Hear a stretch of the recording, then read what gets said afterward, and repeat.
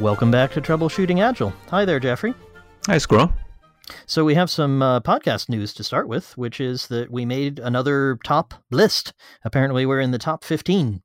And this one is, and I didn't even notice it in the tweet. I just was excited about the person who commented on it, and I wanted to talk to her. But it turns out she had also, as well as tweeting that she liked our podcast, put us in a list of the top business podcasts for CEOs, which is very interesting. So not only for technical people, but also for people who are interested in not being technical, but making their teams more effective. So link in the show notes, of course.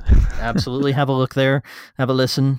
Several of them looked very interesting as well. So in good company, and hope our listeners will enjoy that. And thank you, Fiona. Yeah. Thank you, Fiona. Indeed. So we left off last time with the discussion about the ladder of inference and the notion of test-driven development for people, which seemed to be very interesting to others. And Jeffrey, you had a particular approach to using the ladder, which was different. So the ladder, we remember, is a mechanism for understanding your reasoning and someone else's reasoning and aligning them. That's how I use it. But you use it in a somewhat different way, and you were going to explain that to us. What you got there? Yeah. Okay. So yeah, I think the ladder of inference as a model that we talked about last time is very useful because you think about how you need to share your ladder and also to understand other people's. But there's also a way to use it to kind of understand your own thinking better, and especially the annotated version. So once again, we'll put a link in the show notes to a variation of ladder of inference that I've added some annotations to. And to remind people what those annotations are, on the one hand, it lists some common cognitive biases. And then on the left, I list the various assumptions of the unilateral control model, which are the same ones that we talked about in our 5-part series about how unilateral control undermines team results and relationships. So the idea is that you're looking at the ladder, and then you have these sort of reminder of cognitive biases and these assumptions that can cause problems. So we should probably remind people what the ladder is, because some of them won't be able to look at the picture. They're jogging, or don't try to look at this stuff while you're driving, folks. So. Thank you for that. It's a good point. So the idea is that when we hear something, we immediately in our minds go through several different steps to come to whatever action we're going to take next. And this is something that happens instantly and automatically.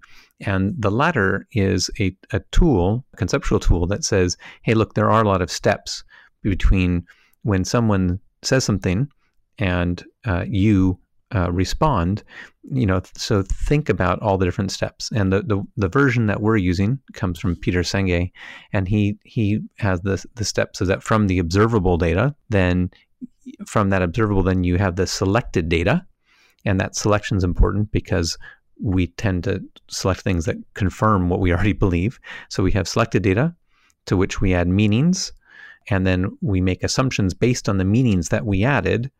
We draw conclusions from all of this, and that gives us our beliefs about the world, and then we take action in the world based on those beliefs.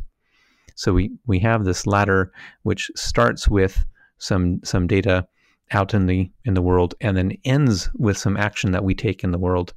And in between, we have this mental process that's going on that connects us. So that's the inferences that we make that the ladder helps us draw out, that we're actually adding meaning to something, as opposed to, and I think we had this talked about before, the naive realism, which says, oh, we just see the world as it is, and therefore the beliefs that we have about the world are simply true. Our beliefs just are reality. And in particular, they're shared by everybody else. So although they exist within our own heads, we believe that other people must share them, or if they don't, they're just obviously wrong. That's right. Which, of course, then leads to us to question their motives. When it's so obvious, then they must be willfully misunderstanding, et cetera, et cetera. So yeah, that's a great point. We're back to unilateral control, which doesn't work very well and doesn't get consensus and trust and all the other good things that we'd like.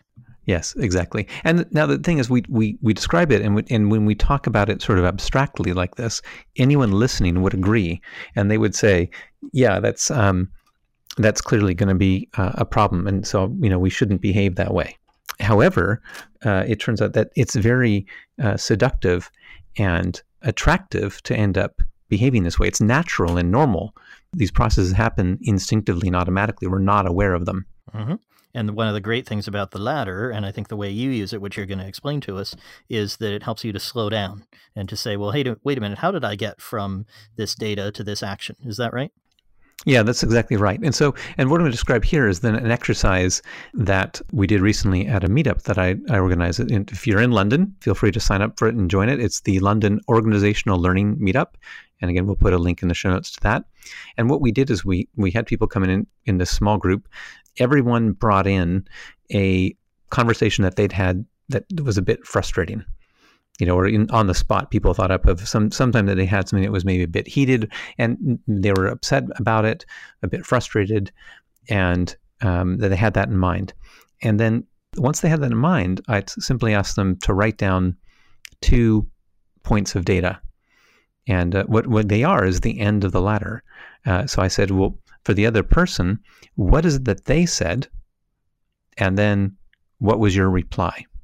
Yeah, so just 2 things, right? So just one person speaking, then the other, not the whole conversation. Yeah, exactly. That's right. Not the whole conversation. There's some really good techniques that use, more data and more conversations. But for this exercise, it was just simply take some moment in that conversation or some exchange, and because you only really need these 2 bits of information, so it could be this could be all there is. You take this exchange. What did they say? What did you say? And then having done that, we now try to say, well, let's try to figure out what was going on in your head in the ladder to connect those 2 things. Because what they said was an observable piece of data that a videotape would record, and what you said was an action. So yes, the theory says that you should have gone from the one to the other, and you probably did it instantly because people talk pretty fast and tend to even talk before the other person's finished sometimes. So this stuff is happening in half a millisecond. Yes, that's right. And then the steps in between are invisible to other people, and they're generally invisible to ourselves as well. And so then it's very interesting to work back and say, okay, when I said that, what was I thinking? And for each thing I can remember thinking, what was it? Was this a belief? Was it a conclusion? What meanings? What assumptions? Most of the work tended to be around assumptions and meanings. And they would realize, oh, I was making assumptions about what the person had in mind, what they were trying to achieve, and so on. And these 2 lines of dialogue could generate pages of notes on all the assumptions that were going on. So that by itself, just these 2 steps, were really interesting and generated some very interesting exchanges. And then having done this as a group, we would go one at a time. Each person would do this. We might ask questions. And some of the work here was to help categorize, things into, was this an assumption or meaning? And we said that that's not the most important part. It's just the most important part here is not that you have a technically perfect mapping of what you were thinking into the ladder. The point was to become more aware of what you were thinking, and in particular, that you were adding things that weren't there in what the person said. Now, you might be right, like the assumptions you make about what people have in mind might be true. However, they might be wrong. And that's one of the things I notice when I do test-driven development for people, the slow steps that we talked about last time for sharing reasoning and comparing reasoning, is that I find that I really am slowing myself down quite a lot, that I'm taking it apart into small steps. That's right. And I can go a little faster after some more practice, but it still feels slow, and that feels good because it means I can understand how I'm thinking and how the other person is. I hadn't thought so much about how it affects my thinking. I had thought about trying to understand the other person's story and not about how it affects mine. So what did people come up with? So what kinds of insights came out from this? I want to share one because it was really surprising when it came up. And it was as people were describing the context. And this came in a couple different exchanges. Someone said, oh, we'd had some conflict the week before. And I was like, interesting, conflict. Where does conflict fall on the ladder? If I'm looking at a video camera, where do I see the conflict? Mm-hmm. And that was, for me, the biggest surprise, because actually it turned out that it illustrated that we might have an exchange with someone, and we might feel that we're having a conflict. The other person might not feel that way. Mm-hmm. So if you could agree, you could say, wow, we seem to be in conflict here. The person might go, yeah, you're right. Mm-hmm. Or they might say, conflict? What conflict? This is just normal. That's right. This is just how people, navigate decisions. This is what I'm used to. I had 3 Israelis in a startup, 2 founders and 1 CTO, and they used to go into, you already know the story, Jeffrey, so you know where it's going. They would go into a room with glass walls, and they would shout and scream and pound on the table and point fingers and really go at it. And the poor developers out in the main area would get really nervous because the glass walls would be vibrating. I mean, this was really vigorous discussion. And at one point when I was in there with them, I had to come out and say, guys, just because they were all standing there with their mouths agape. And I said, everybody, like, close your mouths, go back to work. It's okay. This is just how they talk. It's okay. They're all friends. Nobody's gonna panic here. And that was just their normal event. But anybody watching that would have said, this is a terrible conflict. These folks hate each other. They're out to get each other. They weren't. They went out for a drink after. They were fine. Yeah, I've witnessed that. I've seen other people who are like that. That's the way that the collaboration happens, and sometimes it's cultural and sometimes it's personal. But the idea, I should say, this is not true of all Israelis, by the way. These folks happen to meet that particular Israeli stereotype, but that's not true of everyone. So just before we get emails, that's right. You don't want to work this in the other direction and say they're Israeli, therefore I can assume that we're friends. Exactly. That would be an assumption the other direction, which would be equally unhelpful. The helpful thing would be, which is what I did with them, which is to say, are we all okay here? And they said, oh yeah, this is just how we discuss, and then went back to pounding on the table. Right. Yes. Well, you just said there, yeah, I could test it. And that's part of what we uncovered in so many times in these dialogues, that people were acting, because remember, we end with an action that people took. People were taking actions on assumptions that they had made that they had never tested. Mm-hmm. So that's the first thing it opened up was, look, there's all these opportunities for testing, and there's so many things that we're adding, and we got some very rich internal dialogues about when they asked this question, what their intention was, and it could be like they were controlling, they were withholding information, that was about status, all kinds of things that if you just look at the text, it just wasn't there, and it was kind of a surprise to people. Indeed. Well, bringing it back to the title of our podcast, were any of these agile situations? Some of our listeners might be saying, "Well, hey, wait a minute, this is nice general stuff, but how's this relate to an agile team?" Was there anybody who brought issues that would be relevant to folks wanting to troubleshoot agile? I don't recall if we had one at the meetup exactly, but because we did the same exercise on the same day, actually, within TIM, where we did have some internal agile team type discussions. TIM is the startup where Jeffrey is CTO. Anyway, carry on.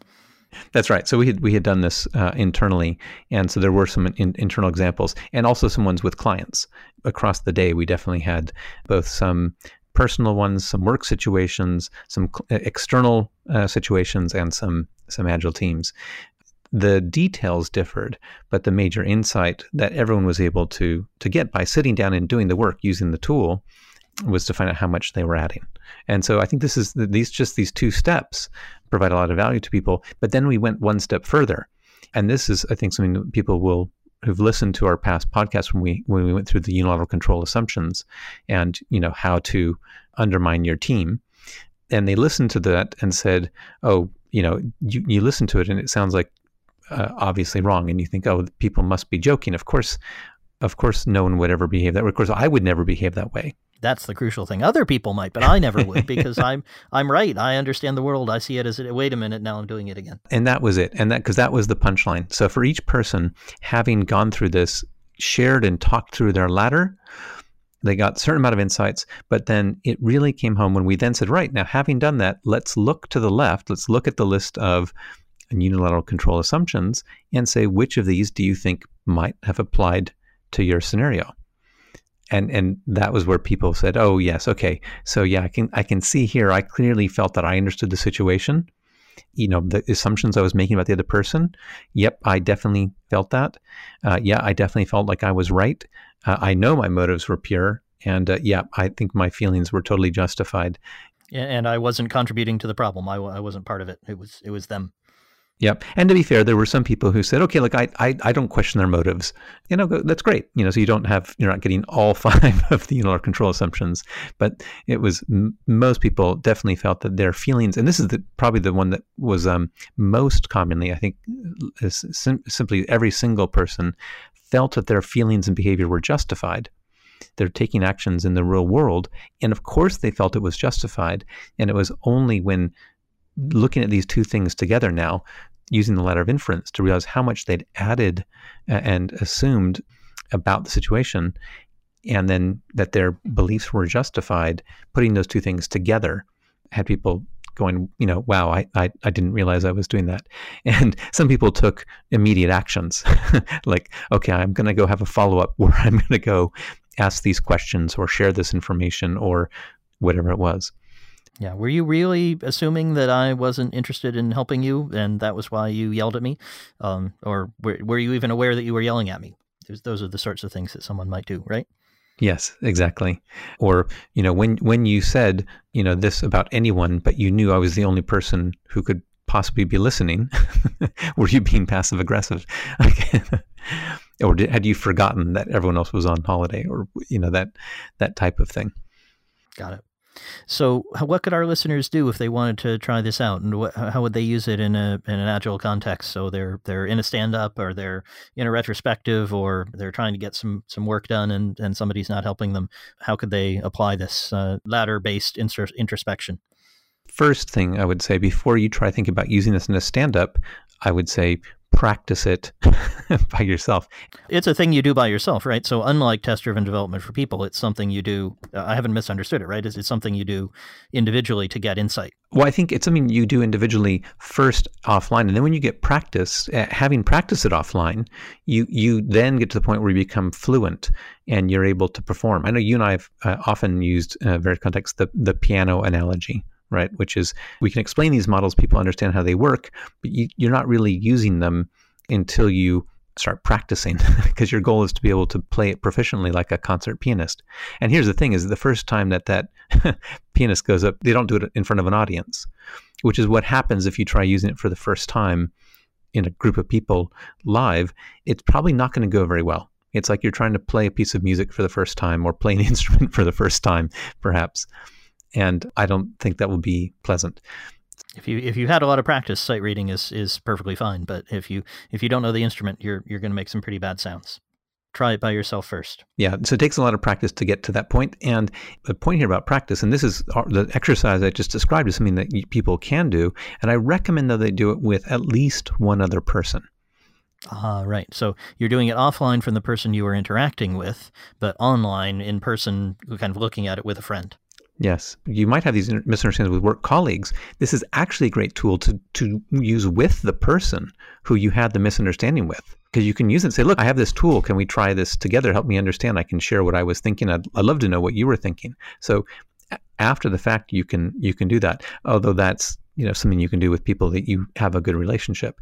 But even if you're conflicted with someone who you don't feel comfortable doing that with, if you get another friend who's willing to do this exercise, and hopefully you both do it, it's helpful to practice, for you can both observe and be the person who's undergoing the scrutiny. So can I try describing what our listeners might try as homework? Can I see if I've understood it? Certainly. So they'd find some kind of interaction, and it would be, I said, you said. So it's like a he said, she said, but only one. Yes. So I said something and Jeffrey said something back, or Jeffrey said something and I said something back. Mm-hmm.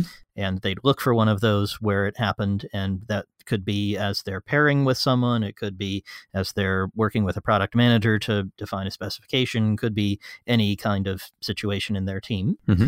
And then what they do is they take the ladder and take the nice picture after they finish driving or jogging or whatever they're doing. They take the picture, print it out, look at it, and say, okay, now I'm going to go slowly between what he said and what I said, and try to follow all the steps.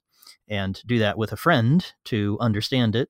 And after you've gone through all the steps, look for insights. For example, was I using any of the unilateral control assumptions? Are there assumptions I was making that weren't helpful and that I could go and validate with the other person? Have I got it right? Is that what we're suggesting? That's right. And the role of the friend here, because you might be wondering about that, is that they make you say things out loud that if you're doing this by yourself, you'll keep in your head. Exactly. And you'll just go do it quickly. You'll say, well, of course it was this. And then I get to hear. And you'll just alight over it. So you want the person there has two roles. One is to make you actually articulate things, make it concrete. So you're actually saying the things. And second is that they can then test what you're saying. And they can say things like, well, that sounds like an assumption. You're saying that was a fact, but why are you saying that? And this is an important part, because remember, we're describing a problem that happens, like cognitive biases, that these are part of how your brain works. This is the way our cognition works. And it turns out that once we understand cognitive biases, once we have these models, once we have these understand these assumptions, it becomes really, really easy to spot them. Once you know these models, it becomes really easy to spot them in other people. It remains just as hard to see them in yourself.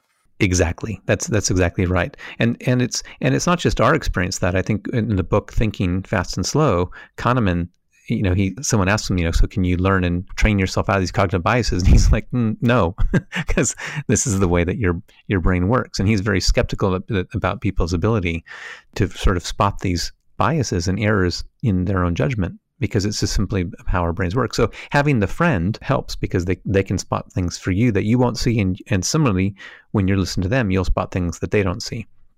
And if you get a small group of, say, at least 2, but maybe 3 or 4 of you doing this together, you'll learn a lot more, and you'll start to have much better insight into your own behavior. And then, of course, once you've practiced this many times, you just start developing insights about yourself. Then you get to a point where eventually you can start actually doing this in real time, at least in some scenarios. You'll say, you're about to say something, so now wait a minute. Jeffrey, if Jeffrey was sitting here and we were looking at this together, he would say, yeah, you're probably making an assumption that there's the illusion of transparency here. Hang on, you're probably not being as transparent as you think. And you say, I'm not sure I'm being transparent. What do you think? Exactly. That's right. That comes later. Okay. Well, link in the show notes, as always, to Thinking Fast and Slow. And we're very interested in any listeners who might want to go out and try this. The name I just came up for it is Ladder-Based Introspection, but maybe we'll think of a better name. So suggestions for better names, very welcome. But if you go out and try this, we'd sure like to hear about it. Email's the best way, and you can do that on troubleshootingagile.com. And so next time, we're going to be looking at something that came in from an email like that. That was from our listener, Simon, who's provided us some very interesting questions before. And what he asked us about was what we're calling the sit-down problem at stand-up. So we'll leave you with that teaser topic. That'll be coming up next time. What's it like when people are sitting down at your stand-up or disengaging? So if listeners want to subscribe to us, that's a good way to make sure that they hear that next episode. And Jeffrey, I'm looking forward to talking with you about that topic next time. Yeah, me too. Excellent. Thanks, Jeffrey. Thanks, Squirrel.